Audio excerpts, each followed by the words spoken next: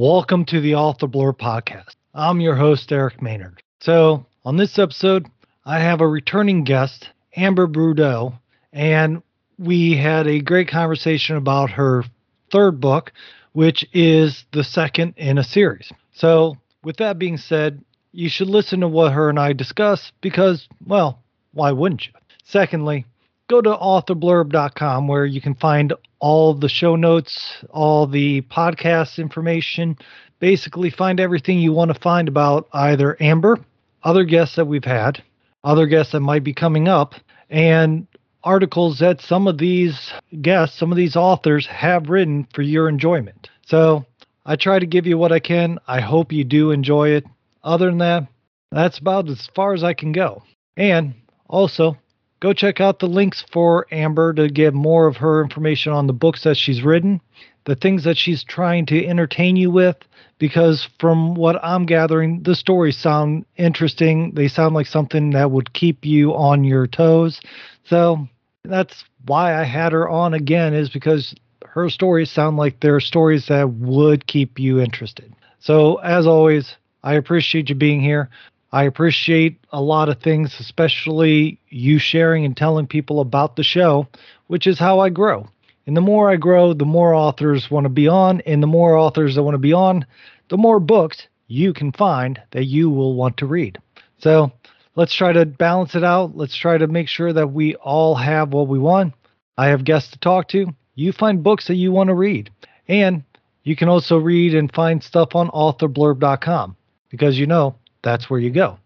Where at authorblurb.com, you can find the podcast, find different places that the show is being able to either be viewed if you're only listening, or where you can also find all the places that you can listen to it on different podcasting streaming services. In theory, you should be able to listen to it on every one of them. I think I have most of all of them covered as far as I'm aware. So with that being said, I'm going to cut it to the end of this. You don't really want to listen to me talk all too much. I think you're here more to listen to Amber, and that's what I'm going to switch over to. So thank you again. Enjoy and share, review, tell people. Send me a message telling me what you think. I love to hear from you, and I look forward to it. So thank you. Bye. So I am here with Amber Boudreau, and we're here discussing her 3 books. Now, if you haven't listened to all the episodes, you might want to go back to episode 13 where Amber and I discussed her first 2 books, The Second Nature and The Dragoneer. Now, today, Amber's going to give us a quick overview of Second Nature and The Dragoneer, and then we're going to discuss her new book that's out, that just came out October 3rd. October 3rd, correct? Yes, October 3rd. Mm-hmm. All right, so let's do this. For the people that haven't listened to all my episodes as they should have, let's have you give a quick introduction of yourself so people can get to know you, and then we'll go into your books. Great, Eric. So my name is Amber Boudreau, and I write youth and adult fantasy. And as you mentioned, we can start with Second Nature. It wasn't my first book, but it was the second. And it is, if you like werewolves and shifters, that is what Second Nature is about. We follow Mavis as she tries to discover who she is and what she is. So that's Second Nature. And then my first book is The Dragoneer, and that came out in September of 2020. And it is I've lately started to think of it as more of a how to train your Dragoneer type book, except it's still told from a 15-year-old Moira's point of view, and how she was bitten by a dragon and how she came to have these magical powers, and how she has to squire the dragon and help him find a way home. So now, just as one thing that I remember from our last conversation, when you say the dragon bit her, it was no bigger than a salamander when it bit her, but ended up growing to a full size. So I do remember that, because I remember when you first told me, I'm sitting there going, well, most dragons are pretty darn large. Right, exactly. Good memory. So in the book, he bites her right after he's hatched, so he's not very big at all. I actually maybe even have him a little bigger than a salamander, maybe the size of a small cat. When he bites her, when he catches up with her again, he's grown to maybe the size of a small dog. But then he asks her to find him fire rocks, and she does. And of course, he eats those, and he gets quite a bit bigger from there. So yeah. I understand. So let's go a quick review over Dragoneer just so people can get it. So then we can go much easier into your series, to your Sure. second book. And by the way, what is the name of your second book? The second book is called The Dragoneer and the Pretender. The Pretender. All right. Yeah. I'm gonna be interested in finding out more about that. So in the Dragoneer, so it's Moria I am horrible with names. It's okay. It's a tough one. Moira. Yeah. Yes, Mora. I can't get it right. I don't know why. My tongue is not completely there today yet. But It is your main early. your main character starts off, if I remember correctly, in being homeschooled because of some trauma she dealt with, and she's trying to integrate herself back into public school when all this is starting out. Correct? Right. She had to leave school for a time because she did have she had some anxiety issues stemming from the sudden loss of her father. It wasn't a traumatic accident or anything like that. Her father had an undiagnosed heart condition, and one day he just succumbed to it unexpectedly. So, but perhaps just because of the manner in which he passed, she starts to have some anxiety and panic attacks associated with that. And so she leaves school for a while, public school. She's homeschooled for a bit, but it's by the time she gets to high school, she's ready to start going back to school. So she's sort of had a freshman year at the high school, and she's now starting her sophomore year, and she's connected with a few friends, but making those reconnections has been difficult. So she's more into her schoolwork and focusing on that. So it's simple. It's easy for her to be working on a project and being out in the woods and trying to get that finished and out of the way, trying to be ahead of schedule, as it were. But that's where she runs into. That's where she ends up meeting this dragon, this creature that she discovers in a cave. So yeah. All right. And as she's doing it, she also starts developing magic from the dragon bite. So it's not the dragon just has a habit of biting her. It did have a reason to pass on magic to her, if that was correct. Right. In this world, dragons are just innately magical beings. So when he bit her, he sort of imbued her with these abilities that she doesn't recognize that she has right away, but through her reconnecting with a mentor figure, she's able to sort of start to learn and understand what she's capable of. So yeah. Okay. And through the first one, the Dragoneer, Sure. what does she really? I refresh my memory if you would, because it has been a little bit since we spoke. So, what is she trying to fight against? What is the big challenge that she's faced in this book? Is there she's just trying to come to terms with who she is, or is there an external force that she has to battle? What are we looking at here? You're right. There's a bit of that.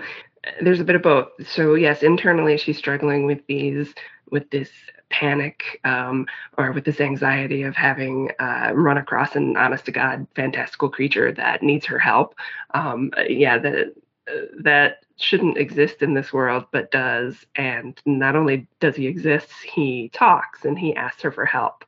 So she's got to deal with that. And then externally there are trolls that have been sent to basically get rid of Zephyr, or kill the dragon. His name is Zephyr. She names him. He asks her for a name, and she says how about Zephyr? So yes, Zephyr is the name of the dragon, and so now that she's got this, she has this external threat of keeping Zephyr safe from from trolls. And on top of that, there's a mysterious figure who's appeared in the library, who goes by the name of the librarian. I know. So she has this librarian who tells her that if she doesn't keep the dragon safe, then it's not just going to be his life on the line, but hers as well. So she is now linked to this dragon. So she knows she has to help him, and what she thinks that means is that she has to help him find a way home.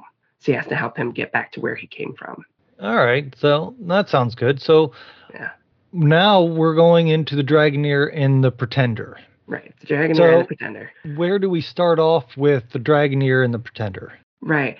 So for me as a writer, it sort of just made sense to just pick it right back up where we left off at the very end of the Dragoneer. So the Dragoneer and the Pretender starts pretty much right where the Dragoneer ended. So which is with Moira visiting her mentor in the hospital, where actually he's just woken up from a coma, and she's there with him when he has an unexpected warning, and he knows that something is occurring and that she needs to go. And so Moira, running out of the hospital, trying to find her friend, who she knows this a character, not the captain of the trolls from the last book. There are the trolls that are trying to kill Zephyr, and then there's the captain of the trolls who's giving them their orders. So she knows she's got to protect not only Zephyr from them, but also her friend Ansel, who is in the first book. She has to protect him from not only the trolls, but the captain of the trolls, who seems to be under the misconception that Ansel is the Dragoneer when he is not. Moira is the Dragoneer. So due to his mistake, he actually kidnaps the wrong people. He not only kidnaps Ansel, he also kidnaps his twin brother, Aaron. So he's doubly mistaken. He's confused by he's operating under some misconceptions, which unfortunately leads to Moira and Zephyr's friends being kidnapped. So once they're taken, Moira and Zephyr have to get them back. Okay, so now at the beginning of the Dragoneer, Moira is 15 years old. Yes. Right? Yep. So how old is she in the second book? Is she still 15, or she's still 15? Yeah, she's because of the way it picks up right where it left off. She's still 15. Yep. All right. So the first book all starts and takes place within a year span, basically. Not even a year. It's a very accelerated span of time. Okay. Yeah. So actually, the first book probably takes place over a span of a couple weeks, 3 at the most, maybe a little longer if we go back to the very initial bite when Zephyr bites her. So yeah, this book too also takes place over just a very condensed amount of time, a couple of weeks, but it is what you would call a portal fantasy. So basically, since they've kidnapped her friends, Moira and Zephyr have to travel to his world of origin, where Zephyr came from, to get them back. All right. So when you say portal fantasy, because there's a ton of categories out there nowadays on all these books. So portal fantasy is basically where you have to travel through a portal to get somewhere to be able to take action, correct? Yes. Yeah. Is there any more to it, or is that just the gist of it there? So, again, I'm not familiar with portal fantasy myself. I think a portal fantasy is, whether it's I don't know if it's whether it's a portal per se, or a door that they have to walk through, or some sort of time slipstream, something. Right. But yes, they have to go somewhere else. They have to go to a different world, and that's what they do in this book. Yes. Okay, and what world do they end up going to? I mean, is it in the same dimension? Is it far, far off in the galaxy? Is it a I don't know. I mean, what could it possibly be? It could possibly be an alternate universe, maybe where dinosaurs never went extinct, or it could be just an Well, alternate reality. Yeah. no, no, I mean with the Dragoneer, Oh. where Oh. did she go through? So I think I understand the portal concept now. Gotcha. But Gotcha. with her, when she went through the portal or through the gateway, wherever she went through, Mhm. did she go to another dimension, another timeline?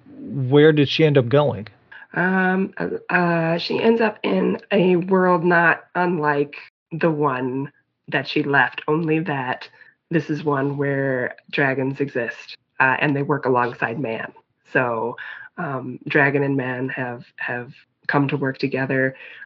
She actually lands in a field, in a cultivated field that they make reference to the wyverns or the dragons working. She goes into a city where there are extra large sidewalks because there are dragons walking down the side of it. They're also hitched to wagons. They're pulling goods and pulling goods through the town. So in the city that they end up in, which is called Farago, they they run across a constable who is also a dragon. So All right, so are all the dragons in the story intelligent, or is there different types and kinds of dragons? all of the dragons that we run into are fairly, yes, intelligent. The problem is actually that comes up later in the book is that dragons are considered fairly noble creatures. So they're all the dragons that we run into are intelligent and contribute to society in some way. So yes. Okay. So now with that, what does the main character, because there obviously is a pretender, another character, is the pretender the villain, Mhm. or is the pretender somebody that's trying to help her? The Pretender is more of a puppet, a political puppet.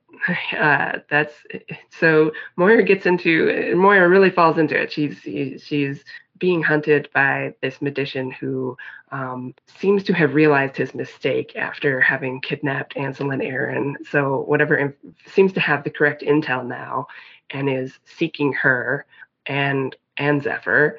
So she has that to deal with. She has more trolls. Pardon me. There are more trolls to deal with. There are also there is also an imp army that is being bred by this pretender to the throne, um, and the throne is it, he's a pretender to the throne of another city that's Castle Turn, which exists a fair bit of distance from where Moira lands in this new world. So of course, so it's now we're on the road. So we have a girl and her dragon and traveling to where she thinks her friends are so that she can get them back. So along the way, she's going to run into goblins. She's going to learn about the imps. She has those things to face off against, and she has this magician who is ultimately the bad guy who has installed the son of the regent on the throne, All and right. who is the pretender. So she has him to go up against as well. All right. So Who now sorry, I didn't mean to interrupt you. I do apologize, but I do have a question that's running through my head right now. Uh-oh. So with the second one, the Dragoneer and the Pretender, Mm-hmm. it has a world full of dragons and people working with dragons. Mm-hmm. What is it that the main character Mora and Zephyr makes them special or different Uh, from all the people in this realm that they're in? Ah, so Moira is still a dragon bit Dragoneer, which makes her a good deal different um, than uh, than the dragons and Dragoneers that work alongside each other there.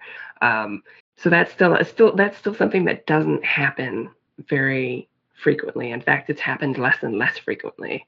So she's this dragon-bit Dragoneer, and that's not even common there. Okay, so with that makes it a whole nother realm of abilities that she has over others. Yes. Is there a reason, or is it just it doesn't happen because people aren't around dragons when they hatch, or I'm just curious on where that starts out from. Yeah, you've hit upon the reason why is that they when they hatch and they're not around their own kind, they sort of have an instinct that takes over, and they're driven to sort of bite a human. So that's what happened. So yeah, exactly. So we're in the world they travel to. There are clutches of eggs and things, and when dragons hatch, they're around other dragons. But what happened in Moira's case or Zephyr's case is that when he hatched, there was no one else. There was no one else around. Okay, well that makes sense then. Yeah. So how do you talk about how Zephyr ended up into the same world as Mora if it's a different realm? Yeah. Thanks. We're getting to that. That's going to come in the third book. I appreciate Okay. that. So I have thought about that.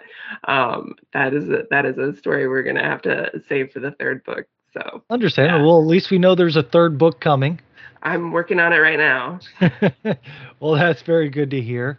Yeah. So, what actually made you decide to go from the first book into the second book? Because other than the publisher saying, we want another book, was there something else? Because you could have said, no, I don't feel I want to continue on this way. What was it that made you say, I want to keep going with the Dragoneer? Right. I think I just had more story to tell. With the way it ended, I was like, I could keep going. This could happen. And I don't. That's funny that you think your publisher is like, hey, we want a sequel. I don't think anybody ever has said that. I was just like, guess what? We're getting a sequel. So surprise. But when I did say I had the sequel and I did send it to my publisher, I think they were excited. And Dragon Street Press has been awesome with working with me on the sequel. They've been very helpful, and we've done things a different way than I have with other publishers. So it's been fun, and it's been a great experience to work with them on it. They have a cover for the second one, which I have not had time to post, but I'm happy to share this with you, hopefully on your screen for the cover for the Dragoneer and the Pretender coming October 3rd. I'm very excited. It's a great cover. I'm looking forward to everybody having a chance to read it. I thought there was more story to tell, so I was like, all right, let's try to tell it. And even now with the third one, I was like, there's more. So it's very interesting to sort of pick it up with the sequel and move forward and introduce new characters and build the world where they're going, and to see how their relationships shift and change over time. So it's been an interesting endeavor. All right. So, and with that, I think last time we talked, you described yourself as a pantser, which means everything you write on the go, and then you go back and just edit the living daylights out of it. So, I like to think I actually draw like from both worlds of pantsing or plotters, right? Yeah, I think I read somewhere it's like if you want to write fast and well, I was like, yeah, that's what I want to do. I want to write fast and I want to write well. I was like, well, maybe you should have an outline. So not that I'm writing from an outline, but I think in my head I have an outline that I'm working from. And when something happens, I'm more than happy to ditch that outline and substitute a new one and to work from that one instead. So I think I'm a little bit of both. Because I think I know where things are going, and it's always a surprise sometimes. So right. And that's the one thing I find with my writing is it's always fun to kind of say, oh, I didn't realize that was happening, or I didn't realize this or that. It's always an interesting. I said I'm the pantser type person myself. Sure. It's also the reason I have a stack of longer than my arm of stories I've started and just kind of pushed aside. Right, So right. I have a writer friend in my writing group who is like, I've decided to start with theme. She's like, she's going to get the theme down first before she starts writing this story. I was like, okay. I was like, let me know how that goes. So yeah, that'd be interesting. So it is. I mean, I think it's always something good to have in the back of your mind, but right. yeah, I don't know. Yeah, if you can take it and uh, shake it and invert it and make it do what you want it to do, good, more power to you. And that's the one great thing about having so many different writing styles and writers is you do end up with so many different types of stories. I mean, Right. just from the authors I've spoken with on this episode, on not this episode, I'm sorry, from this No worries. from this show alone, the way people come up with stories, the things that they bring to their stories are things that one I would never have thought about. Their life experience brings a whole lot different telling of they could have a similar story of Romeo and Juliet and end up having each author would have a different way of telling it. Right. So Right. Yeah. so what is it in your life that brought, or I guess the better question is what in your life do you put into the story that brings you connected to the stories of the Dragoneers? Hmm. Yeah. I think that idea of I think doesn't everybody always want their own dragon? I mean, Well, it uh, would be fun. I mean, I remember the never ending story with Falcor. yes. I mean, ever since a kid, I always wish I had a little dragon to ride around in. It would make Yeah. traffic a heck of a lot better. Right, right. I think, right up there with like Treehouse Hmm. was Dragon. So I think those two things are really what I'm shooting for. Um, so no, I think I like the idea of you know, uh, there's a character who is a little reserved and he's been through this trauma, so she has experience dealing with things that would otherwise make people panic or fly off the handle or dissolve into a puddle. uh, and she knows what that's like. So she has that experience. She knows how to maybe she knows when she maybe needs to go to pieces and when she needs to keep it together.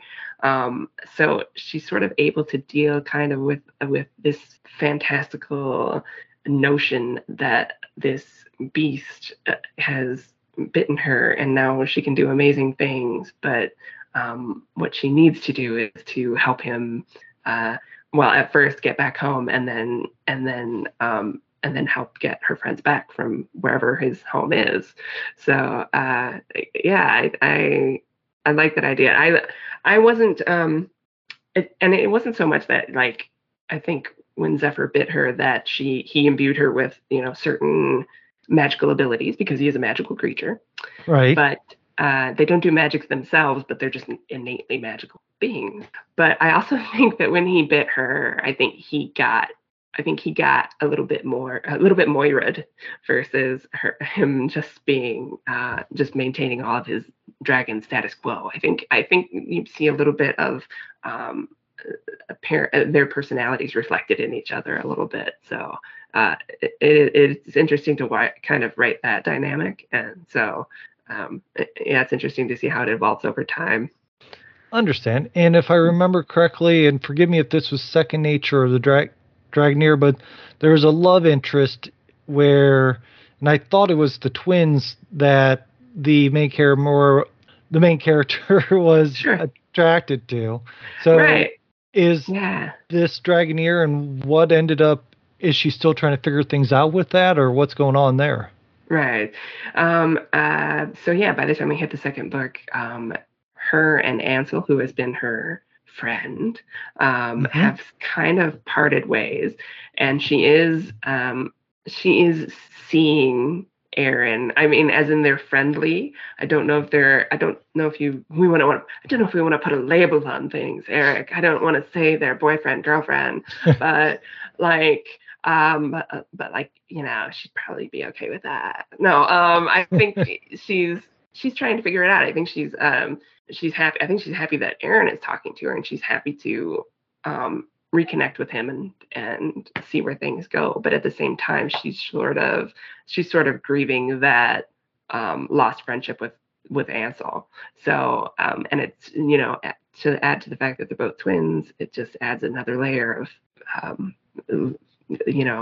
difficulty to things. So but as we go forward in the Dragoneer and the Pretender, we actually discover that something might have happened that would cause Aaron to show an interest in Moira that we might not have been expecting. So there's that to look forward to. All right, nice. So, and then here's another question: is Sure. Moira's 15 years old? Right. She's not old enough to drive, but she's old enough to know right from wrong and all the things that she's doing. Right. Was there a specific reason that you chose 15 where you couldn't have the cars involved? You couldn't have, there's a lot more limitations on things she could do, where even as a 16-year-old, she would have a couple more, I guess, options in what she can and can't do. Is there a reason you said, 15's that age where this story needs to take place? Yeah, driving was considered, because Moira doesn't drive, but Ansel and Aaron do. So that was it. It was an age where I felt like she wanted freedoms, and so she took them any way she could, going, leaving the house, going for walks. She's basically on her own to get to and from school any way she can, but limited in the way that, no, she doesn't have access to a motor vehicle, and she doesn't have a driver's license either. So right. Which is always an interesting thing we have to get around, always an interesting element to work around in a story, because as I write the third one, I was like, well, she's got to get there. How is she going to get there? So it's like, because she don't drive. So so that question has come up, not only in the not so much in the second one, but definitely in the third book that I'm writing. It's reared its head. So yeah. All right. So I mean, what else can you tell us between the Dragoneer and Pretender that would actually, if somebody's not already a fan of you, would make them say, I need to pick up this book, this series? Yeah, well, I appreciate it. So I will say that my publisher has called The Dragoneer and the Pretender a standalone sequel. So he would say you probably don't necessarily need to read the first one to understand what's going on in the second book. You could just pick it up and get sucked into the story. But I would say, if you're interested, you could check out The Dragoneer and see how it all kicked off and see how it started. I'm excited to share their books with everybody. They take a look at what Moira's character and what somebody would do in that situation. So as fantastical as it seems, anybody I think who's a fan of dragons, like I said, the first one is a little bit How to Train Your Dragoneer in this case, but by the second one, it's have dragon will travel. So she's got a mission, and she's got to get her friends back in the second one, and she's going to do that in any way she can. So yeah. And then she's going to go up against trolls. She's going to go up against imps. She's an army of imps. She's going to go up against an evil magician, and on top of all that, she's got to deal with politics. So it's a lot. Who wants to deal with politics? Exactly.